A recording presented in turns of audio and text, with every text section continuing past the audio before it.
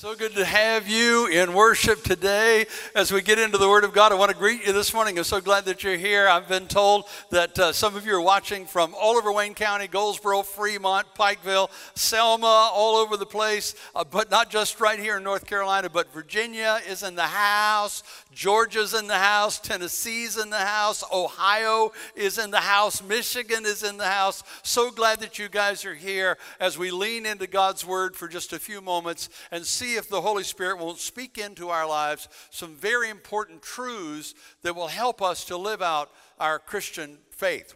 We're kicking off, as you saw from the video, we're kicking off a whole new series today. We're calling Feltboard Faith, tagline Stories from Our Childhood. In the next 4 weeks, we're going to be taking a fresh look at some of the Bible stories that are really well known. Frankly, whether you have a church background or not, these stories are really well known. They're used in all kinds of literature, in all kinds of places. But my goal in this series is not just to kind of reminisce those stories or rehearse them. It's really to dig in and try to find the principles from those stories that apply to our lives today. And so today we begin that series with Jonah and the big fish. You know the basics of the story. No doubt you've seen them. They're really simple. Jonah's a guy who doesn't want to do what God wants him to do. And the result is he runs from God and his call, and he winds up in the belly of a big fish for 3 days. Yuck. And then the fish finally vomits him up at the place that he was supposed to go from the very beginning in the first place. That's kind of the story, the backdrop for what we're going to be dealing with today. And obviously there's a lot more to the story than that. So let's lean in. Let's see in just a few minutes if we can learn from Jonah's experience. If you want to follow along with the notes, you can go to the Bridge NC app. You can download that app and go over to notes, and all of the notes that I'll be sharing with you today, the scriptures and the points are there. You can, in fact, save that to your journal and take your own notes right there, or you can email me at info@bridgechurch.cc, and I'd be glad to send you the manuscript. I'll be glad to send you the very notes that I'm using as I share with you this morning. Bottom line, however you do it, got your print Bible in your hand. Let's go to the book of Jonah. We're going to be focusing in chapter 1, first part of chapter 2 today, and let's just see what we can learn that applies to the principles of our lives. So let's get started with a little background. Jonah chapter 1, beginning with verse 1, 2, and first part of verse 3. Here we go. One day the Lord told Jonah, the son of Amittai, to go to the great city of Nineveh and say to the people, "The Lord has seen your terrible sins. You are doomed." Instead, Jonah ran away from the Lord. So you got the backdrop right up front. We've got three key players in the story. Do you see the three? Jonah, of course, is the main player. He is God's prophet to the nation of Israel at that time, and he often did what was right until finally God told him to do something he didn't want to do. What I want you to know is that the word Jonah, the name Jonah, in Hebrew actually means dove or peace, which means that Jonah was called as a prophet to be an agent of peace, to be an agent of reconciliation. The problem is, because of his disobedience, he's not known as the agent of reconciliation today. History calls him the reluctant prophet. Amittai is the second player in our story. That's, of course, Jonah's father. And Amittai means truth. That tells me that not only is Jonah an agent of peace or reconciliation, but he comes from a legacy of truth. But because of his response to God's call, he wound up squandering both, his call and his legacy. The third key player in our story, of course, is the city of Nineveh, which is the capital of Assyria, which was at one point Israel's worst nightmare. We're going to explore a little bit more about Nineveh and Assyria in just a couple of minutes. But let's just make sure you're tracking, because I want you to go through the story with me, okay? Jonah's called to be an agent of peace and reconciliation. God tells him to go to these horrible people called the Ninevites to challenge them to be reconciled with God, but he squanders his calling. He squanders his father's legacy, all because he didn't do what God told him to do. Now, we got to stop before we move on. Now, did I mention we're not here to reminisce the stories? We're here to pull these principles out. Before we get too hard on Jonah, how did verse 1 open? One day the Lord told Jonah to fill in the blank. I think it's fair to say that every one of us could insert our name in there if we would. One day the Lord told Jim. One day the Lord told Sally. One day the Lord told Ed. You insert your name in there. God is still speaking, and God has spoken to all of us. And let's be honest, every one of us have been in those moments when God's voice told us to do something or go somewhere that we really didn't want to do, or where we really didn't want to go, and resistance came really strong right after that. You with me? Do your heads like this right there at home. Do your heads like this. It's true. Well, wait a minute, PJ. Are you telling me that God still speaks? I said, yes, actually. That's exactly what I'm telling you. In fact, we kicked off 2020 with a series that we called Sound On, where we identified the 6 main ways in Scripture that God does speak. Let me rehearse them quickly. You can write to me at info@bridgechurch.cc. I'd be glad to send you the manuscripts for that full message if you want. But the Bible says that he rarely speaks audibly. I wouldn't count on it, but it does happen in Scripture, therefore we'll mention it. He occasionally speaks in dreams. I wouldn't trust a dream unless I have corroboration, but sometimes he does. Sometimes through ideas or impressions, often through fellow Christians, and always, God always speaks through his word. In fact, I'll just simply say, if you hear something that doesn't line up with the word of God, then it ain't from God. Bottom line, he's not going to say something to you that contradicts what he's already written to you. But by whatever method, our God is a speaking God. The only question is, are we a listening people? Jesus said in John chapter 27, my sheep listen to my voice. I know them, and they follow me. In other words, there's no question that he is speaking. The only questions we have to ask ourselves are, am I one of his sheep, and is he my shepherd, i.e., my Lord, my commander-in-chief? Am I listening? Am I following? So I want you to keep those key questions in mind as we pull simply 4 principles out of this story about running from God. I want you to ask yourself as you listen through this, am I one of his sheep, and is he actually my shepherd, my Lord, my commander-in-chief? Let's get into it. 4 simple principles. Won't keep you long, but maybe some poignant truths for each of us to reflect on. Principle number 1, when he is your shepherd, you can be sure that God will ask you to do some things that you're not going to want to do. He will ask you to do some things you don't want to do. It might be do something. It might be go somewhere. It might be change something that you're doing or where you're doing it. It might be quit something that you're doing. It might be end a dysfunctional relationship. It might be forgive someone that you don't think you're ready to forgive. But if you are his sheep and he is your shepherd, he's going to tell you to do some things along the way that your initial reaction will be, I don't want to do that. I'm not sure I want to do that. Of course, Jonah had his reasons. But in my experience, can I tell you the number 1 reason that most of us say, I don't want to do it? I think most of us go there because we don't want to do what God told us to do, because we already believe we know what's best. We've already got a vision for our future, and what God's telling us to do doesn't fit that vision, and we think we already have the best idea of our future. So the result is we struggle to follow what he said. Let me illustrate it. Okay, let's do a little poll right there at home. Which is the best ice cream, chocolate or vanilla? How many of you would say chocolate? How many of you would say vanilla? Just put it right there in the comment box if you're watching on Facebook or on the live stream. Just from chocolate or vanilla, just tell me, boom, boom, boom. How many say chocolate? How many say vanilla? It's vanilla all the way, right? Vanilla all the way. Some of you voted twice. That's not fair. It's not November yet. Forget I said that. Edit that out of the tape, okay? So which is best? Who wins? Well, the best is caramel butter pecan praline, of course. What? You didn't tell me that was an option? That's my point. Quite often, God sees what's down the road. He sees the big picture. He sees the full context. And so when he calls you to do something that you're resistant to do, you think you're choosing between vanilla or chocolate when in fact he's got something amazing that you're not even aware of yet, ready for you, but you have to follow him for it to become a reality. Let me illustrate it another way. True story from the first church that Kim and I pastored when we were first married in Pender County, North Carolina. There was a father there who took his son on his first deer hunt. Down by the Northeast River, Pender County, high population of deer in that region.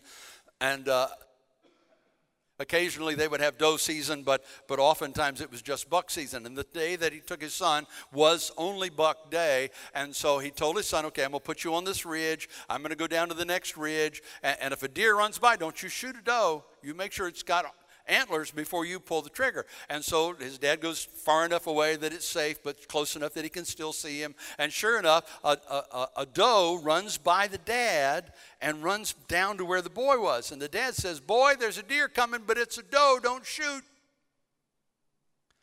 second later, the boy picked up his gun. His dad said, boy, don't you shoot that doe. Put his gun down. Raised his gun up again. Boy, I'm telling you, don't you shoot that doe. There's a big fine for shooting does. Don't you dare shoot that doe. Put his gun down.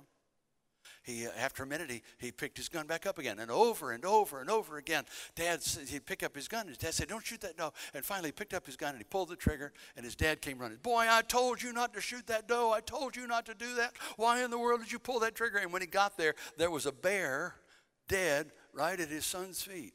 True story. You see, Dad couldn't see the bear coming, and the boy was conflicted between, do I obey my dad because he's going to kill me if I do the wrong thing, or do I let this bear take me out? Sometimes we don't have the full context when we're giving our commands or we're receiving our commands. We're deciding what to do. So let's go back to Jonah.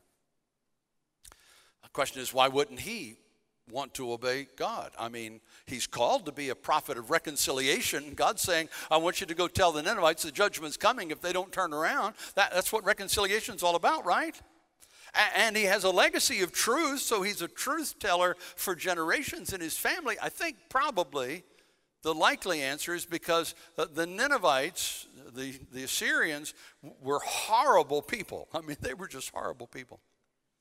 I won't go into detail because there's kids in the room, but suffice it to say that they did every horrible act you could think of everywhere that they went. They would wreak havoc, and they did horrible things to people. In fact, some historians say that their reputation was so brutal that entire villages, when they found out the Assyrians were coming, would enter into a suicide pact. They'd rather die by their own hand than face what the Assyrians were going to do when they got there. So you just understanding that about the Ninevites, you can understand why Jonah perhaps didn't want to go. He may even have had a relative who experienced some of that brutality. I don't know, but God said, I want you to go there and tell them the truth. And in his mind, hear me, lean in his mind, he had rational reasons not to go.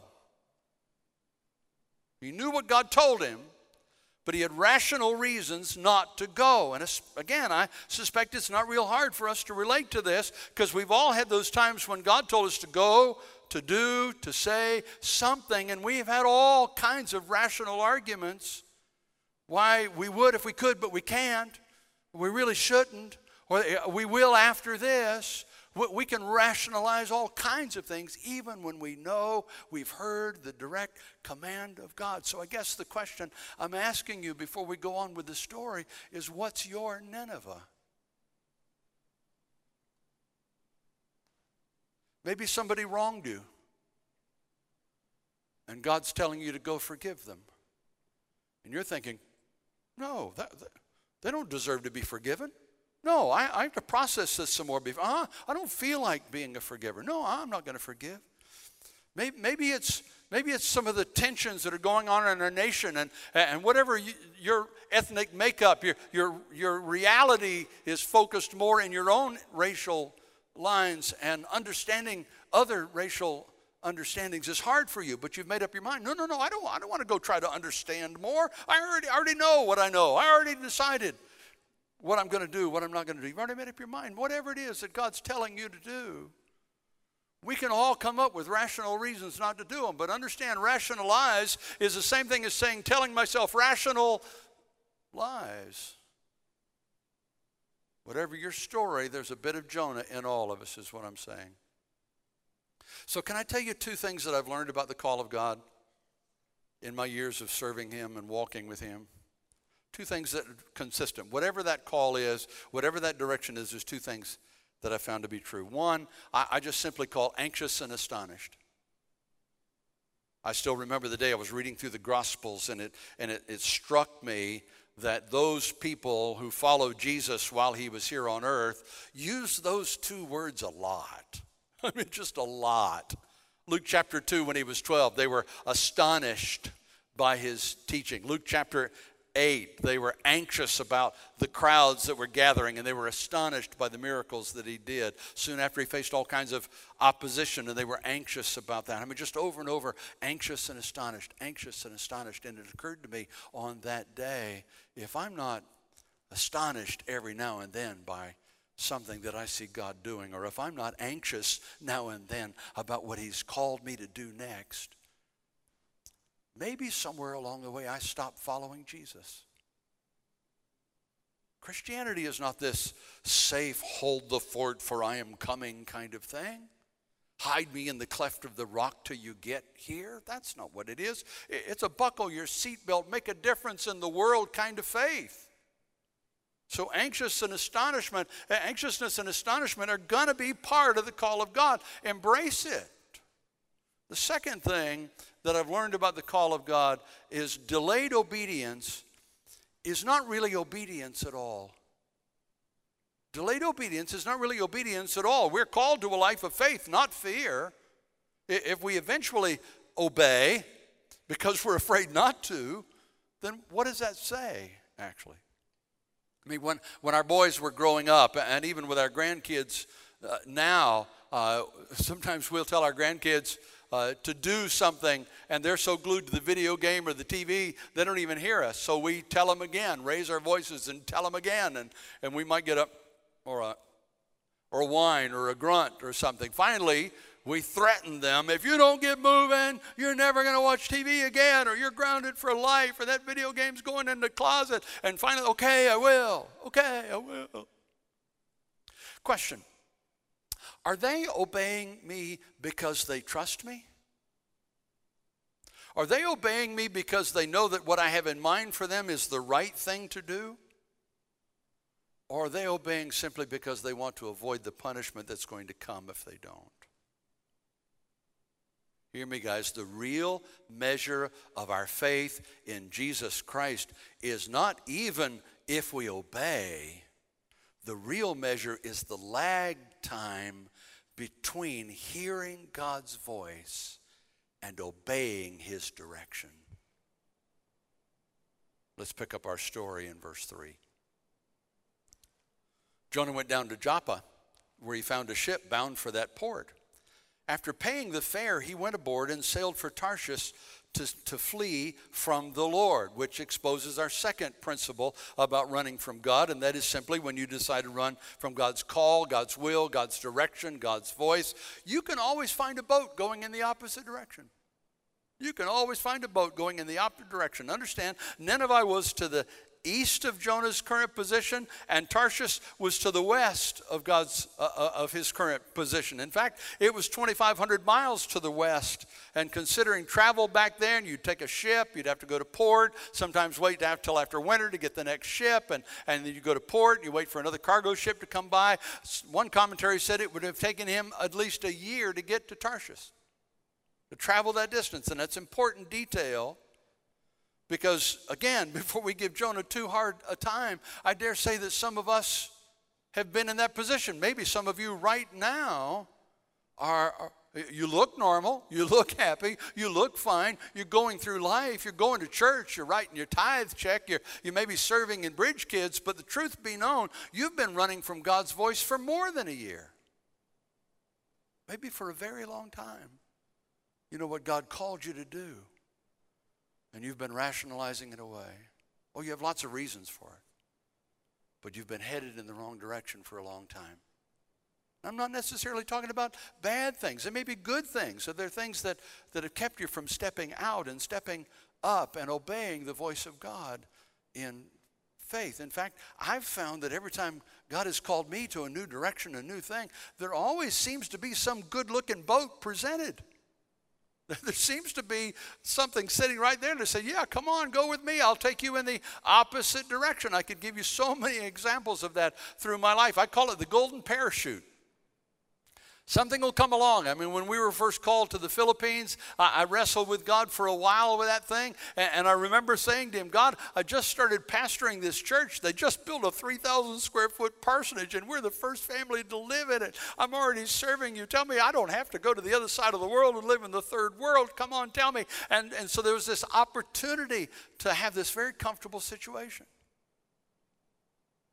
Late 80s, we came back from the Philippines ready to plant a church in Virginia, and with all the risks that are inherent, what if nobody shows up, all that stuff that's associated with starting a new church. And just before we packed up to go to Virginia, a church right here in Wayne County called me and said, we need a pastor. We'd like for you to consider coming. And they offered me a parsonage and a salary and a position. And it's like, There's nothing wrong with either one of those things, living in that nice parsonage, the first church built, or accepting the pastor to the second church. They were both great churches. That's not the point. The point is simply that they would have taken me in the wrong direction. So don't be surprised when you get a sense of direction from the Lord that other opportunities are going to pop up. And some of them will be good-looking opportunities, but don't be fooled by them. You need to know that anytime you disobey God's call for whatever reason, you end up going in the wrong direction, which means that you will get further and further and further away from Him in the journey, which leads us to the third principle of running, and that is that when you run, God loves you enough to send a storm to get your attention. A few minutes ago, I mentioned that the Bible lists 6 ways that God speaks. I don't know if you noticed, but I only mentioned 5. Rarely audible, occasionally dreams, sometimes ideas, often other believers, always His word. But there is a 6th way. If all else fails, if He can't get your attention any other way, God will speak to you through a storm. Look at Jonah chapter 1, verse 4. Then the Lord sent a great wind on the sea, and such a violent storm arose that the ship threatened to break it up. All the sailors were afraid, and each cried out to his own God, and they threw the cargo into the sea to lighten the ship. In other words, this huge storm that was so big that even the seasoned sailors were getting scared, and they finally start throwing the precious cargo, the very reason that they're out there. They're throwing that off in order to lighten the ship because they're afraid that they're going to sink. And it finally dawns on them in the midst of this is such an unusual storm that this is a supernatural event going on. There's something, somebody's done something that's caused this. And so they start looking around and eventually center on Jonah. And they say, Jonah, who are you? Where are you from? What's the deal with this thing? Jonah, in verse 9 and 10, Jonah answered, I'm a Hebrew, and I worship the Lord God of heaven, who made the sea and the dry land. This terrified the sailors, and they asked, what have you done?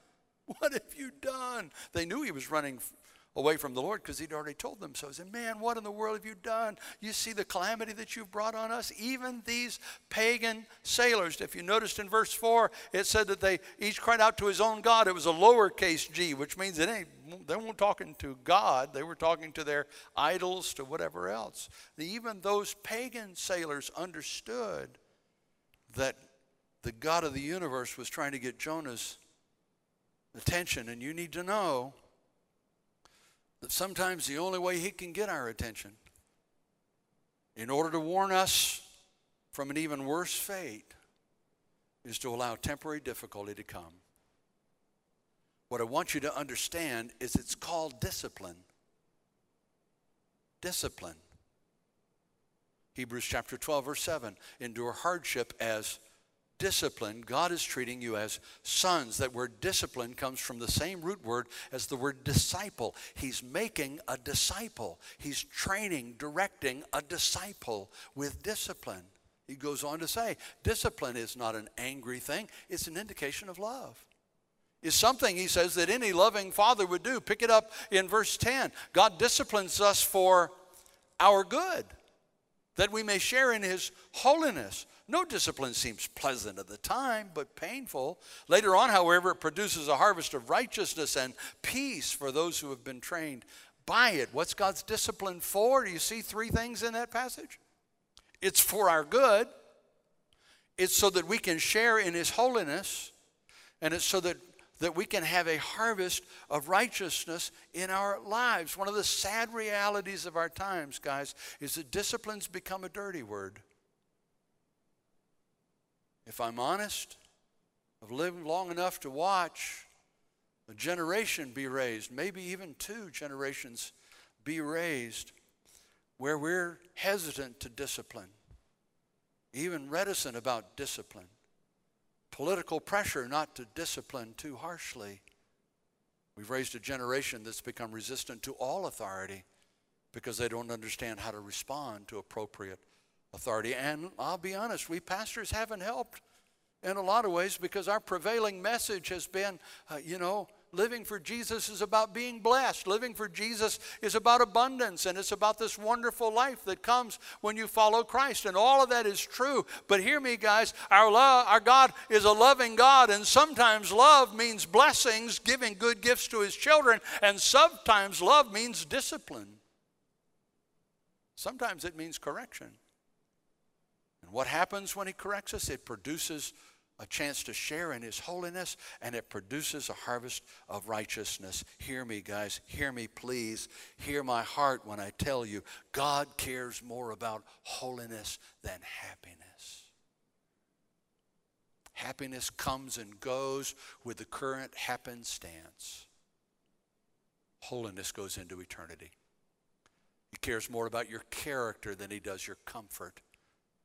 Because at the end of the day, the only two things you can take into eternity are the relationships that you have with others who have accepted Christ and your character, which will ultimately determine the level of reward you receive there. So if he has to allow difficulties to come into our lives to bring us back because we're headed in the wrong direction, he will. It's the loving thing to do.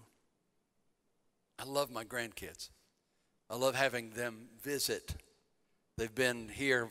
3 of my grandkids have been here from Virginia for the last 10 days in the house, and I've loved every minute of, well, maybe not every minute. There have been a few minutes, but most of those minutes I have loved every minute of them being home. But hear me, guys, if we're going across a parking lot or we're walking across the street and one of them starts to bolt out, if I have to yell, stop, to keep them from getting hit by a car, I will yell, stop. If I have to pop somebody on the backside to keep from getting killed by a car, that's what I'm going to do. I love them too much to stand by and watch them get hurt. That's who our God is. That's the perfect loving Father that he is. Now, don't misunderstand me. I'm not saying every time something bad happens, it's God trying to get your attention. I'm saying that God made you for significance, to make a difference in this world, and he loves you too much to stand by and waste your one and only life. And if the only way he can get through to you is through difficulties, that's what he'll do, rather than just stand by. So what are the 4 principles? Let's bring this home. First of all, when you start running from God will ask you to do things you don't want to do. You have to decide if you're going to follow or not. Secondly, when he does, don't be surprised by golden parachutes that come along, opportunities to go in the exact opposite direction that look good, but they're going to take you further and further away from him if you take them. 3, if need be, he'll provide a storm to get your attention, which leads me to the 4th principle, and that is he wants you to go where he told you to go so badly that he will provide alternate transportation if you need it. Pastor Jim Gillikin, our executive pastor, phrased it that way this week, and it just stuck with me. And I thought, Jim, I'm going to quote you Sunday. He'll provide alternate transportation if you need it. Let's pick up Jonah's story in verse 12. Pick me up and throw me into the sea, he replied, and it will become calm. I know it's my fault that this great storm has come upon you. The sailors didn't want to do it. They tried to row to shore. That didn't work, so they finally agreed, and I love their response. They said, well, I guess we have no choice but to throw you overboard. God, don't hold this against us. He's the one telling us to do this, and so we're going to do it, but please don't hold it against us. Jonah, we're sorry. And they threw him overboard, and the sea calmed as soon as they did. Which brings us to the most famous part of the story in verse 17 of chapter 1. Now the Lord provided a huge fish to swallow Jonah, and Jonah was in the belly of the fish 3 days and 3 nights. Do your best to get that image, get that picture in your mind. Chapter 2 starts with Jonah in that belly of the fish, and there he begins to pray. I think I would too. This prayer is a teaching for another day, but for now, it ends with Jonah saying, okay, I'll do what you told me to do, Lord. Okay, you got my attention. Got it, okay? The problem now is that he's gone so far away from where God told him to go, you might even say there's no way to get there from here. Chapter 2, verse 10, the Lord commanded the fish to vomit up Jonah on the shore, and it did. We could have some fun with that idea of him being vomited on the shore, but the bottom line I want you to hear is it didn't matter how far Jonah had gone away from the place that God called him to. God had a way to get him there. God had a way for him to arrange to get there. In case you're thinking right now, I know what God's told me to do. I know where he's told me to go, but you don't understand how far I've come from him.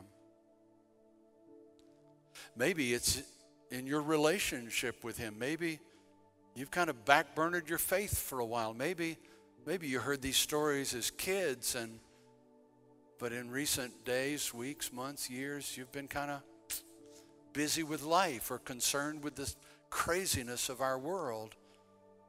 And now you hear God saying, I love you. I have an amazing plan for your life. I want a relationship with you. And your immediate response is, but yeah, Pastor, you don't know how far I've gone. You don't know what I've done. I've come so far from God, I can't get back. The answer to you is, yes, you can. It's irrelevant how far you've gone. God will provide a way back. Maybe it's the call of God on your life. Maybe he called you to do something, to serve in some area, and you've been putting it off. You've been coming up with reasons why I would if I could, but I can't because. It's been so long now, it's almost embarrassing to admit that the call is there. But if you're honest, you've drifted far from where you were when the first call came. No matter where you are, no matter what's going on, you've never gone too far to say yes. When Kim and I were in the Philippines, we got a letter from our mission board in mid-80s. A lady by the name of Alice Kavanaugh lived in Pender County, North Carolina most of her life. Had a call to be a missionary to China in the 1940s. She went to Bible college. And in 1948, China closed. And the rebellion there shut the country down to all missionaries. And so Miss Alice was not able to follow the call that it was on her life. She soon met her husband, who was a pastor, and she decided, well, maybe I was mistaken about the call. Maybe the call really was to be a minister's wife, and so she served faithfully as a pastor's wife, playing and singing in church and serving in various capacities, serving the Lord. But all the while, that call in the back of her mind was there. 25 years into her first marriage, her husband was killed in a tragic car accident, and immediately the call flashed to mind. I've got to find a way to get to the mission field. She met a man there in Pender County who was a lay person, but a dedicated Christian man, and They started seeing one another, and he eventually asked her to marry him, and she said, okay, I will, but I've got a call to missions on my life, and so if we get married, you have to be willing to go to the mission field with me. And he said, of course I will, sure I will. And so she married him, and soon after the wedding, he said, I ain't going overseas. She made a commitment to the marriage, and so she said, I'll honor that commitment. She was married to him for 25 years when he died. At this point, Miss Alice is in her 70s. She goes to the mission board and says, I'm called to the Philippines as a missionary.